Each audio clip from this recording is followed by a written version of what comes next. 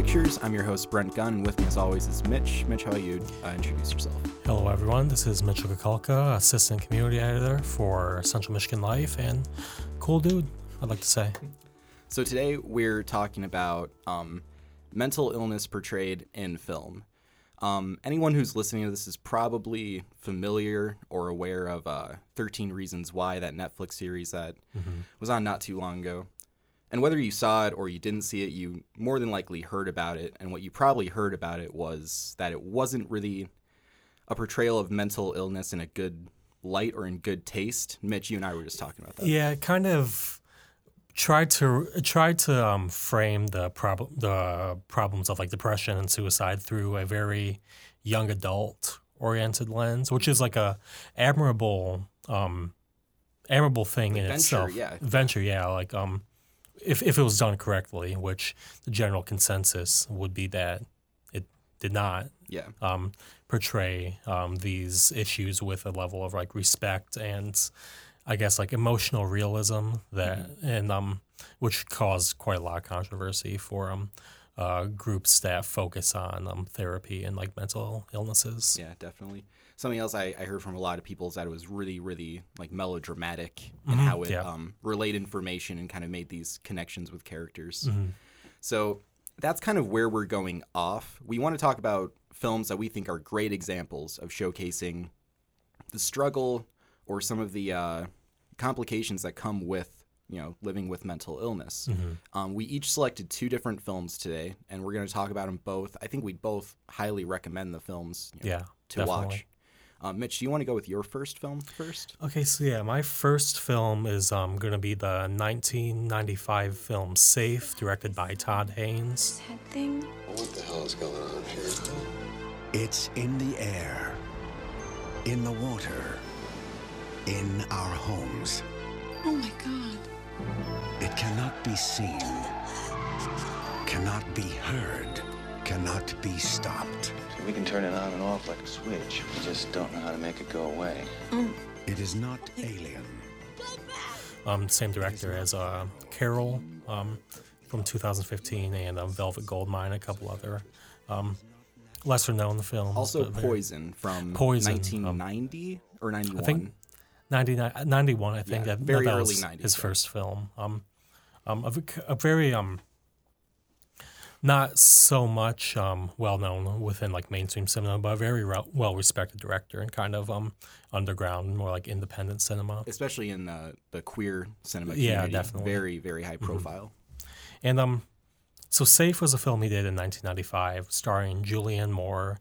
Takes place in late 80s, I think in 87. Yeah. San Francisco, I believe. I think it's like more of a nondescript kind of like California California, suburb, very like up like waspy, like upper middle class. Very sanitized. Very California aesthetic. Yeah. And Julianne Moore's character named Carol is this homemaker. Not really personality-wise, she's very almost robotic. Robotic in her adherence to kind of what late 80s expectations of womanhood were. Again, she's kind of like an unemployed homemaker. And she begins developing symptoms of what is later called in the film environmental illness, kind of the tagline that one of the therapy groups that she encounters in the film is called.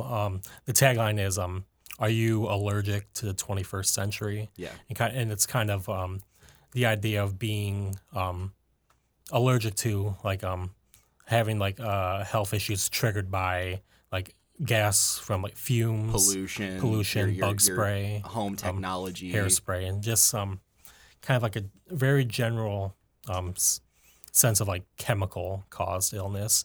And Brent mentioned how Todd Haynes is very well respected in the queer community. The film is kind of subtly, not so subtly, depiction of the AIDS hysteria that was prominent at the time. though not like directly through like, yeah, it was something that was going on in the gay community of the time, but it wasn't really addressed politically or socially until a little bit too late. Yeah, partially. definitely. But yeah, she develops all of these illnesses like nosebleeds, and she attributes it to her environment. Like she's just she is incompatible with the world around her, basically. And like her husband and her doctor feel that's just stress, or that she's kind of a hypochondriac. She's making it all up in her mind. And even like for even early in the film, it's kind of unclear exactly like what's going on with her. Yeah.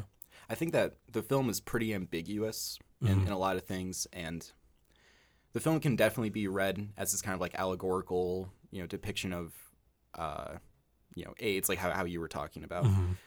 But when I first watched the film, I was aware of those kind of like that symbolism there with the HIV epidemic. But when I watched the film, I thought that her character was like just completely disassociative. I thought she was completely just emotionally shut down because she's so forced and ingrained into this very specific, 80s woman role. Yeah.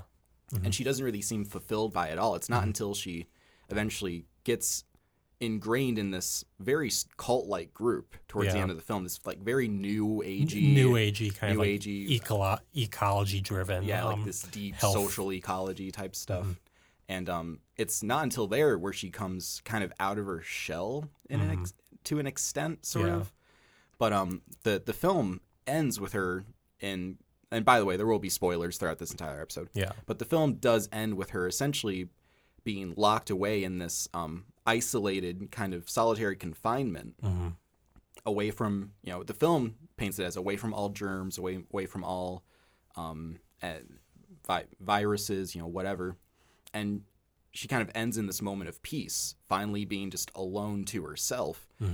And I take that as someone who kind of just has this anxiety about people in general, or just social interaction. Yeah, I definitely say that's one kind of thing you could take away from the film, especially through Julianne Moore's performance. She's incredible. Yeah, movie. Definitely. And also kind of like the filmmaking, cinematography, the way Todd Haynes like shoots interiors of buildings, kind of like how people, like with the framing and like blocking, like how people relate to themselves, their environments, and like others in their environments. There's a lot of like just very very stationary shots. Stationary. The film isn't shot in a very human way, because it's not really this like humanly energetic film. It's a very cold, just stagnant film. Every single shot is just a steady, voyeuristic shot. If they're usually shot from a distance, the camera doesn't really move at all. There's no real panning. It's like the camera is set in one location, the subject is there, and the scene goes. It's almost, some critics have said, kind of like Alien, how the camera depicts like its environments. Todd Haynes, he's done a lot of kind of like romance movies and more romantically charged movies, but this is almost the closest he's done to doing like a horror movie. Yeah, kind of like a psychological horror. It's a very creepy movie. Yeah. And which is why we're mentioning it. It does a very good job of depicting mental illness like via its filmmaking, via, like we were mentioning, the shot composition, the sound design. Probably has some of the most realistic, I'd say, depictions of panic attacks from Julianne Moore's characters that I've ever seen on film. And I think that, you as an audience, you really kind of side with Julianne, because throughout the film, you can tell that there's something very, very visibly not well with her psyche. It doesn't really seem to be this, the whole thing of it being, it's the environment's pollution. It's obvious that that's kind of crap, because like that doesn't really make sense. It's that the environmental illness phenomenon is still, like, by the medical community kind of, it's like a pseudoscience, viewed as like a pseudoscience kind of. But like she goes to like these doctor's appointments. She tries to find out what's going on with her, and throughout the film you kind of just feel for her because she's just trying through any means necessary to just find this inner peace. And sometimes it entails leaving her family and joining this strange cult about this kind of new agey, environmental wellness. It kind of shows the lengths that some people are willing to go to feel that inner peace with themselves. That's how I feel like the film. That's what I feel like it's trying to get across. How the 80s was portrayed as this, beautiful time, this like worry-free time. But I mean, not everyone that was in the 80s obviously felt comfortable living in that kind of environment. And I think that with a lot of like Reaganism, you probably swept a lot of things, one, like AIDS, and two, mental health completely under the rug. Yeah. And that's kind of the theme that goes throughout all of Todd Haynes' filmography, kind of looking at the past through the lens of like how people looked at how people thought during that time, but with kind of like context given to more issues that were recognized more in the decades afterwards. Like Carol was like this very beautiful 50s style romance movie, only set through the frame of like a lesbian romance, which is something that was completely unheard of in the 50s, when these kind of films were being made. The same as with his film Far From Heaven. And Poison. Poison jumps through three different time lapses. It's like three shorts kind of going over and over. But yeah, all of his work does that. Yeah, and like in this one especially, like it has like a very late 80s, early 90s aesthetic, which is, I mean, like the same kind of visually reminiscent to me, kind of like the Saved by the Bell era. I get what you're saying. But obviously, like with a very subversive take on what individual mental health was like for people during that time. Yeah. So the next film that we're going to talk about is my first pick. It's going to be Manchester by the Sea. This is a 2016. 16, yeah. Directed by Kenneth Lonergan or Lonergan. And this film is just incredible. I first time I watched this movie, I was just completely blown away. Me and your father, who would you take? My daddy. I think you're wrong about that. Hello, this is Lee. What happened to my brother? So that's Lee Chandler. I don't think that there's a more just accurate portrayal of grief in a movie. Have you seen this movie? I have seen it, yeah. So you know exactly what I'm talking about. So the film basically follows Casey Affleck after the course of losing his family, his children, through a freak accident, sort of. That he still blames himself for, even though he's not directly involved with it.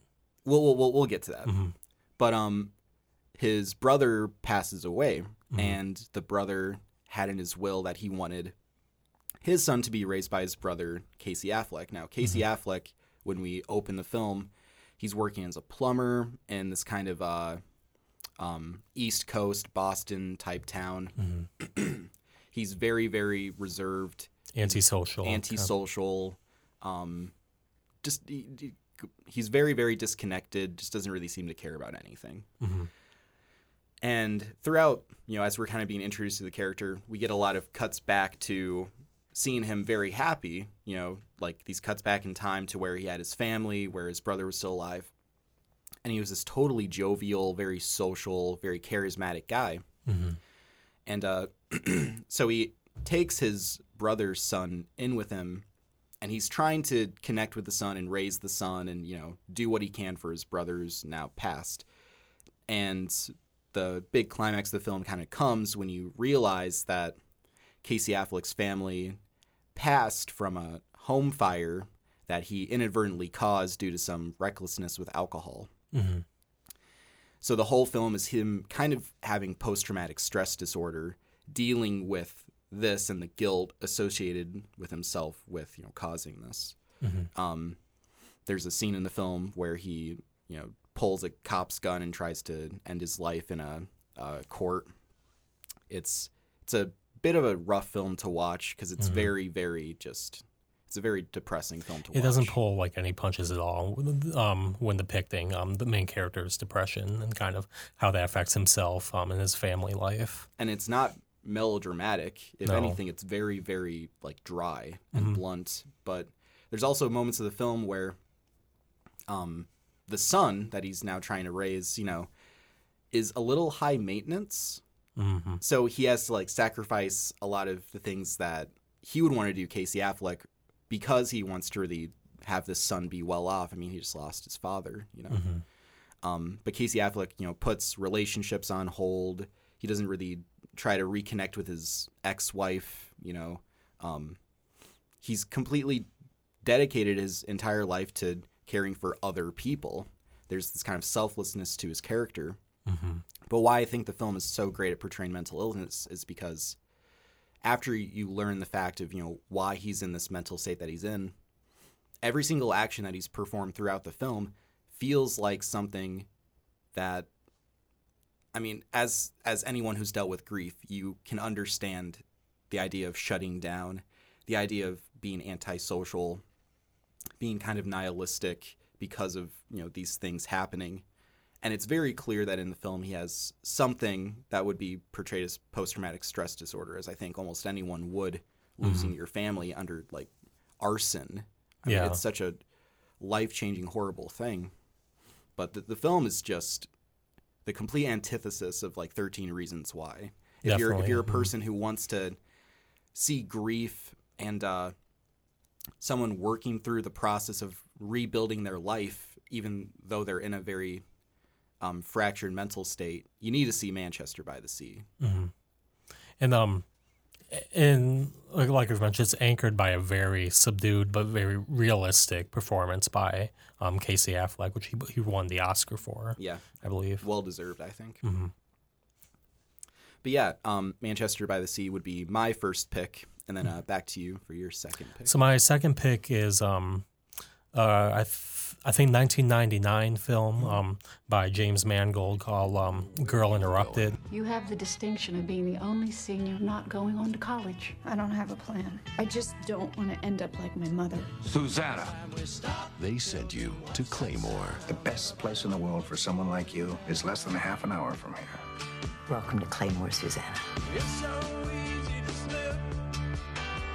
See, I've never seen this. I've always meant to see it, but I just never really got around to it. I've just seen it recently, and so, and like this was one of the more popular depictions of mental illness on screen. It's kind of the female equivalent of One Flew Over the Cuckoo's Nest. Yeah.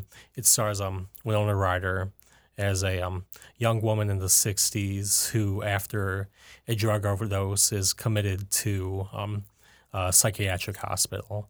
And the film kind of follows her kind of acclimating herself and getting used to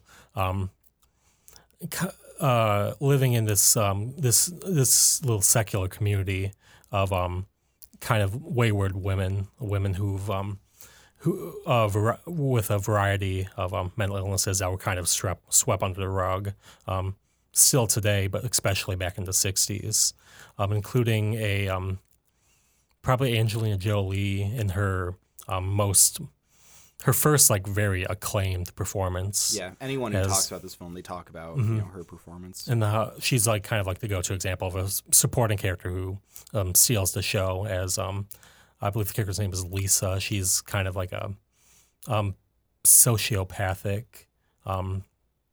young woman during this time period, and yeah. So like in the previous two films we talked about kind of dealt with how mental illness affects like individuals and like in Manchester by the Sea's case, like individual like family units. This one, Girl Interrupted, is kind of about how society in general looks at mental illness, as well as like kind of the communities within themselves. So that can form around people like this. mutually kind of dealing with similar struggles, kind of being there for each other to help them through these similar struggles, essentially.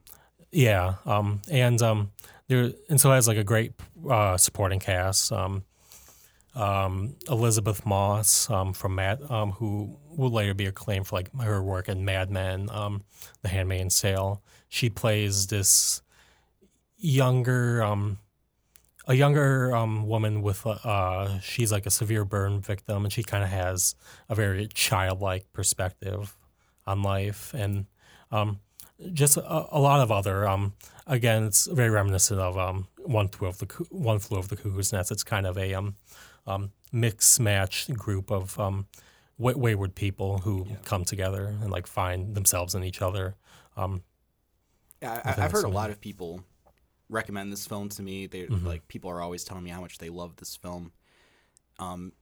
People usually tell me they love this film because they don't think it's very melodramatic. They think it's another one of those good examples of a more kind of raw, telling it like it is kind of story dealing with these themes of mental illness or mental instability, what have you. But so Girl Interrupted. That's your second pick, right? Yes. Okay. So then my second pick is one of my favorite movies of all time. Actually, it's 2014's Mommy, directed by Xavier Dolan. Écoutez, Diane, j'en ai vu et j'en vois des jeunes passer ici. On en réchappe quelques-uns et puis on se résigne à perdre les autres. La pire chose qu'on puisse faire à un enfant malade. Now, just like a little bit of warning going into this film. Like, it's not like, extreme content or anything like that. It's French. It's French-Canadian, mind you. Oh, yeah. No, I'm joking. But yeah, it's French-Canadian. It's shot in 1:1 aspect ratio. So for people less familiar with that particular term, it's a perfect box. It's a box, as opposed to kind of like the rectangular view that like film usually has. Yeah, like the black bars that are on your screen when you watch a movie. The movie's a box, like how you watch it. There's brief moments where the aspect ratio changes, and I assure you it's for a reason that we'll get definitely. to. But this is one of my favorite movies ever. It's such a beautiful movie. What it basically is about is this mother who, in this hypothetical scenario in Canada where this bill has been passed that allows parents to turn their children over to the state. Just like very simple. You don't really need intense explanations. If you can't handle your kid, give them to us. We'll take it from there. And this woman has a son named Steve, who the film hints at has a very severe case of ADHD. Though I think the film also kind of makes the point that he's been misdiagnosed throughout his life. He has extreme violent outbursts. He doesn't really take school or anything too seriously. He's very, very narcissistic, very emotionally driven. He's really volatile, but he's also very, very protective and caring of his mother. And the film goes through them. The film picks up with him getting out of a youth detention center for burning a child that he was in a detention center with. And his mother takes him in to care for him, try to get him back on track, get him in school and everything. And throughout the film, they have a lot of ups and downs in their progress with him. Unfortunately, the film kind of ends on a pretty low note because she realizes that it's going to be too much to take care of Steve. And she realizes that throughout all of her efforts, she feels like he's never really going to achieve the things that she wants him to achieve, going to college, getting married, having a good job. She feels like he's too socially at odds with everything going on in the real world to do that. So she commits her son against his will to this kind of facility. It's a really heartbreaking scene when it does happen because it's about 2 hours into the runtime. You're not really sure what's going to happen. And when the scene happens, she drives him to the center and he realizes what's going on. It's a really rough scene to watch. But the reason why I think it's such a great portrayal of mental illness is because it's another kind of family dynamic. Throughout the film, they have this neighbor who's also a tutor who comes to their house and tries to teach Steven and help him get on track with schooling too. And the three kind of form this strange familial bond. And you learn the dynamic of each character, but specifically with Steve's character, you learn how often people that are suffering from mental illnesses, whether they be like very intense or very kind of neutral, are often not really known how to be dealt with. A lot of people kind of come ill-equipped, especially in like the parental role, to really help kids that need help. They need any kind of guidance that they can. And I think the harsh reality of the film is that the worst thing that you can do as a parent is give up on your child. And that's essentially what happens in the film.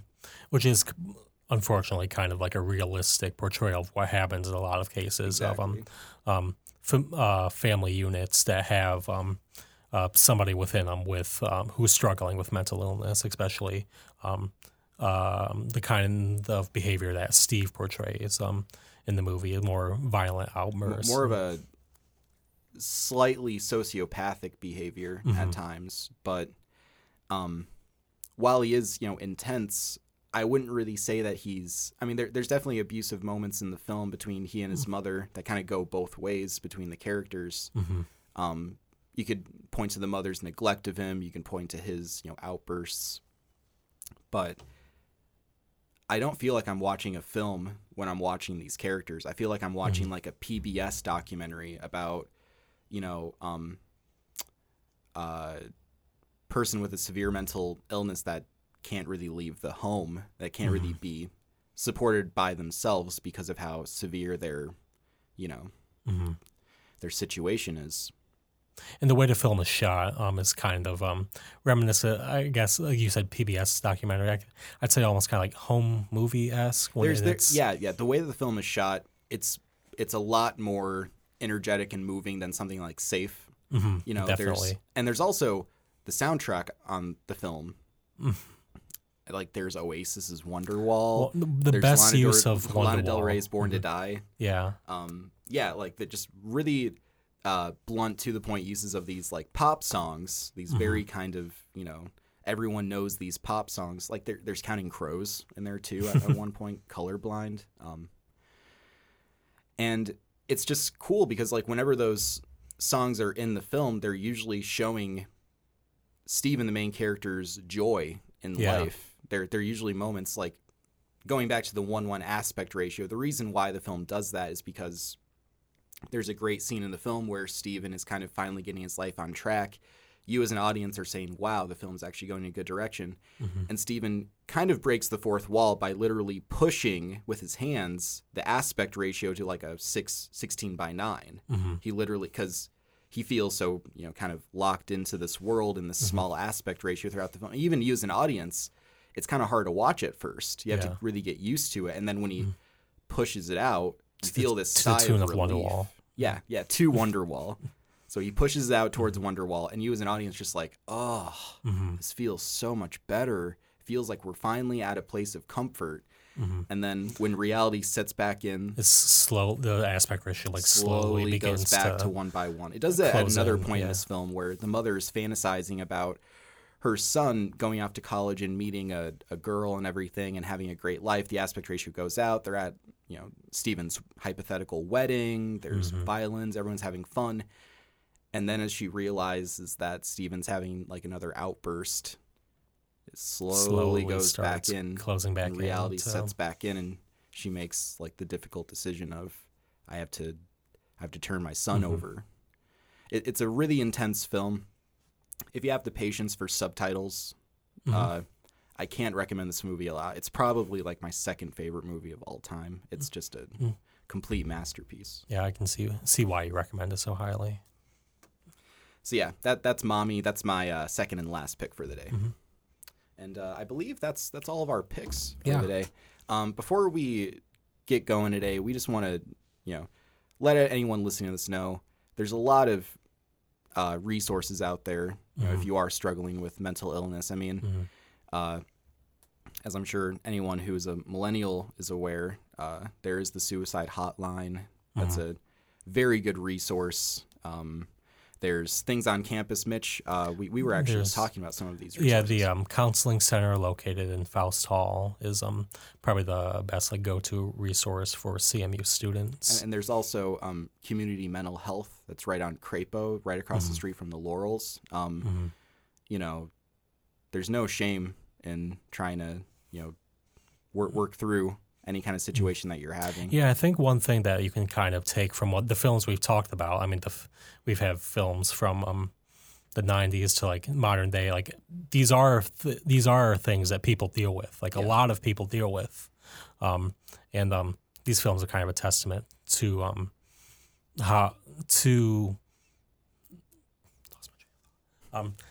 these films are kind of like a testament to the fact that there are people out there. There are a lot of people out there. The fact that these films got made with like such a with all like the cast and production coming together is a testament to how widespread and how human like these issues are. Yeah. And something else that we can point to is, you know, mental illness varies in all of these films. You know, every single character is dealing with a different struggle, a different problem that they're trying to deal with. And, you know, whatever someone may be dealing with out there, I'm sure that there's someone who can help you. You know, just, you know, if there's nothing else that you take away from this, just remember that there are resources out there. And if nothing else, maybe I know that me as a person who's, you know, suffered with depression, something that's helped me is finding films I can connect with, you know, characters I can connect with and make me feel a little bit more, you know, less alone in the world. Yeah, I think that's the biggest benefit that these films can offer, just this connection that they can make with people who suffer through behavioral things like this. All right, well, on that very uplifting note, this has been Moving Pictures. I'm your host, Brent Gunn. This has been Mitchell Kakalka. And thank you for listening. Thank you.